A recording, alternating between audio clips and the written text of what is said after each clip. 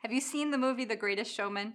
It's moving to us. Many people that I've talked to have been in tears at the end of that film because it talks about each person being special and unique and having something beautiful that they bring to the world. And you know, the reason it resonates with us so much is that this is biblical.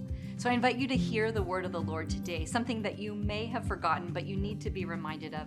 Psalm 139 says for us, "You created me in my inmost being. You knit me together in my mother's womb.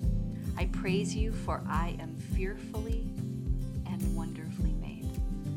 In your brokenness and in your bravery, in all that makes you you, in your quirks and your personality, you are fearfully and wonderfully made.